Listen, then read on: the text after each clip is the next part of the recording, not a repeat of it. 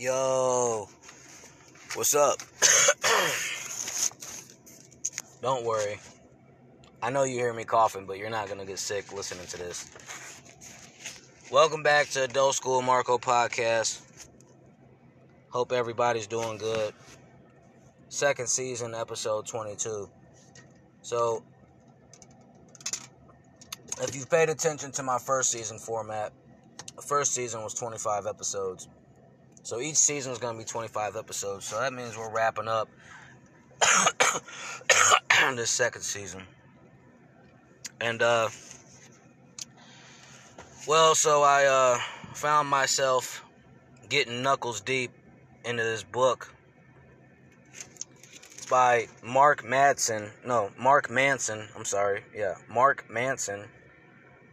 It's called The Subtle Art of Not Giving a Bleep. But, you could say shit, fuck, whatever. So I'm going to say fuck. The Subtle Art of Not Giving a Fuck. A counterintuitive approach to living a good life. So, I think I started reading this book on one of my podcast episodes. Didn't get really far, but I've been reading for I just had some phone calls, but before then, I was reading. I'm 30 pages in right now, so I'm just going to continue reading, but I'm going to read out loud for everybody. Start at page 30. I know a lot of people don't start at page 30, when they're reading something, but anyway, if you've heard of this book, you probably think it's a great book. If you haven't heard it, you should check it out or listen to this. Disregard the radio in the background. You may salivate at the thought of a problem-free life, full of everlasting happiness and eternal compassion. But back here on Earth, the problems never cease. Seriously. Problems don't end.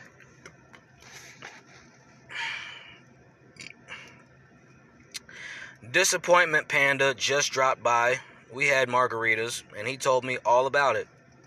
Problems never fucking go away, he said. They just improve. Warren Buffett's got money problems.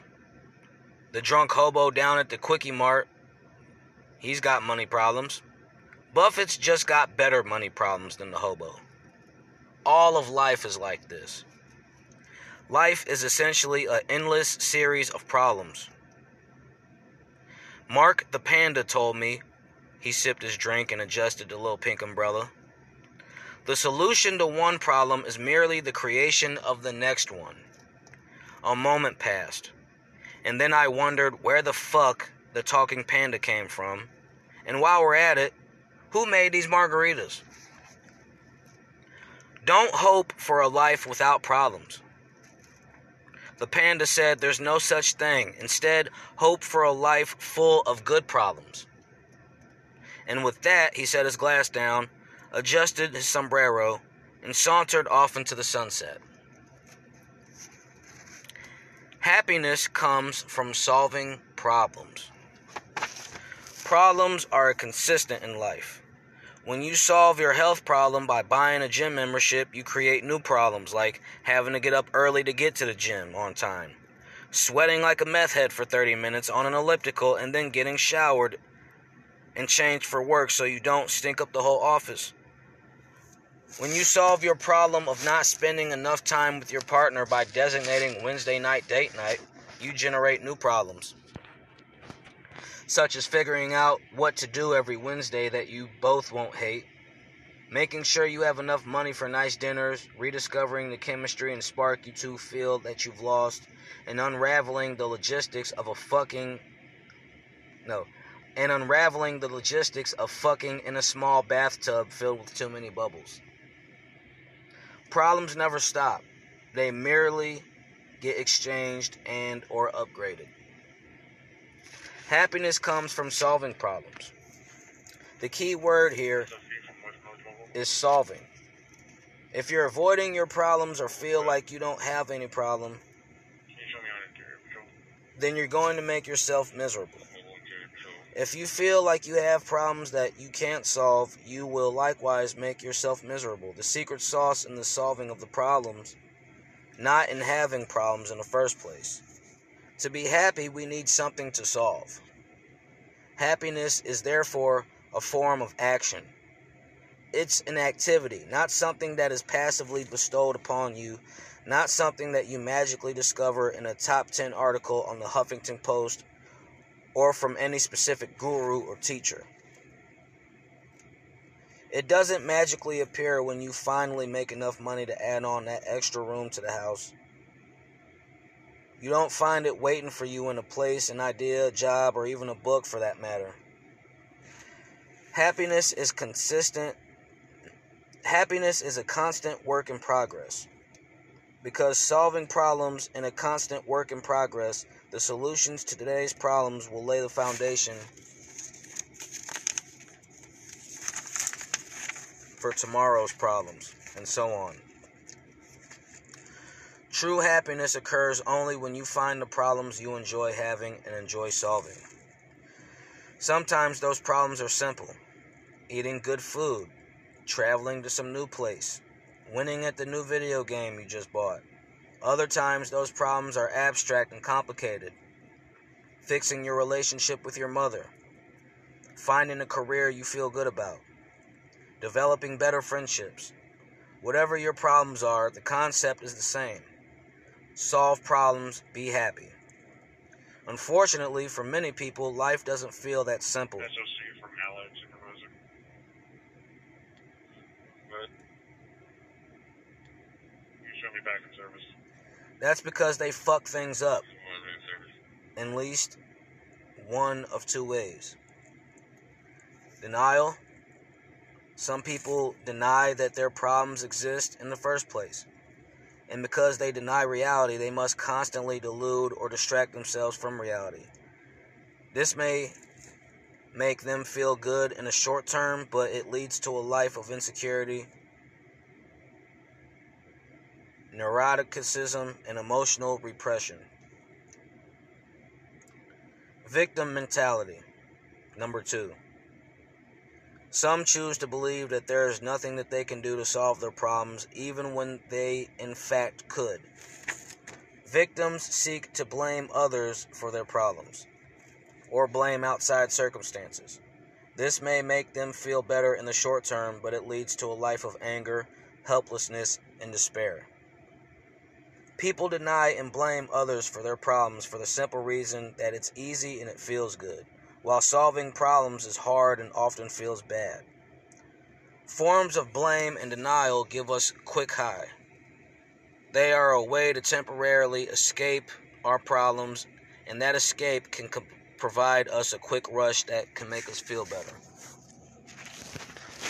Highs come in many forms, whether it's a substance like alcohol, the moral righteousness that comes from blaming others, or the thrill of some new risky adventure. Highs are shallow and unproductive.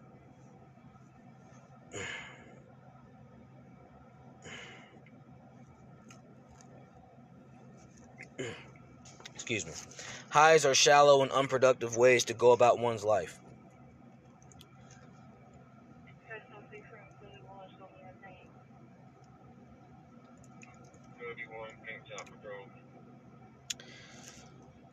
Much of the self-help world is predicated on peddling highs to people rather than solving legitimate problems.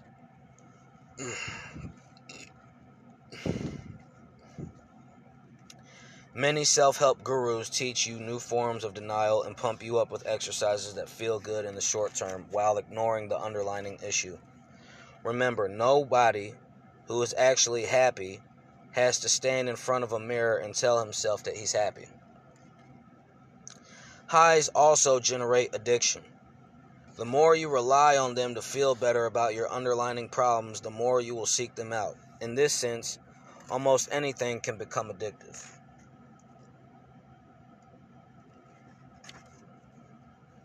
Depending on the motivation behind using it. We all have our chosen methods to numb the pain of our problems. And in moderate doses, there is nothing wrong with this. But the longer we avoid and the longer we numb, the more painful it will be when we finally do confront our issues.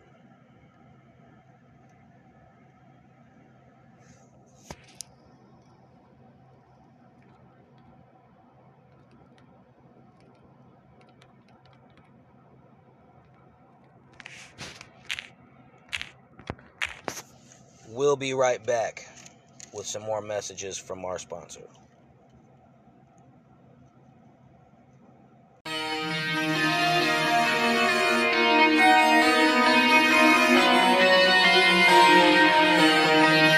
Marco. Mello made it right. This shit got serious. Now I'm rapping for my daughter. I'm a starving artist, so I'm recording for my water. Fuck your overpriced jewelry, true honesty. That ice not cool to me. You killing yourself and I'ma do your eulogy. Thinking you a smart guy, but you not fooling me. Rapping about moving Knicks, don't Patrick, you and me.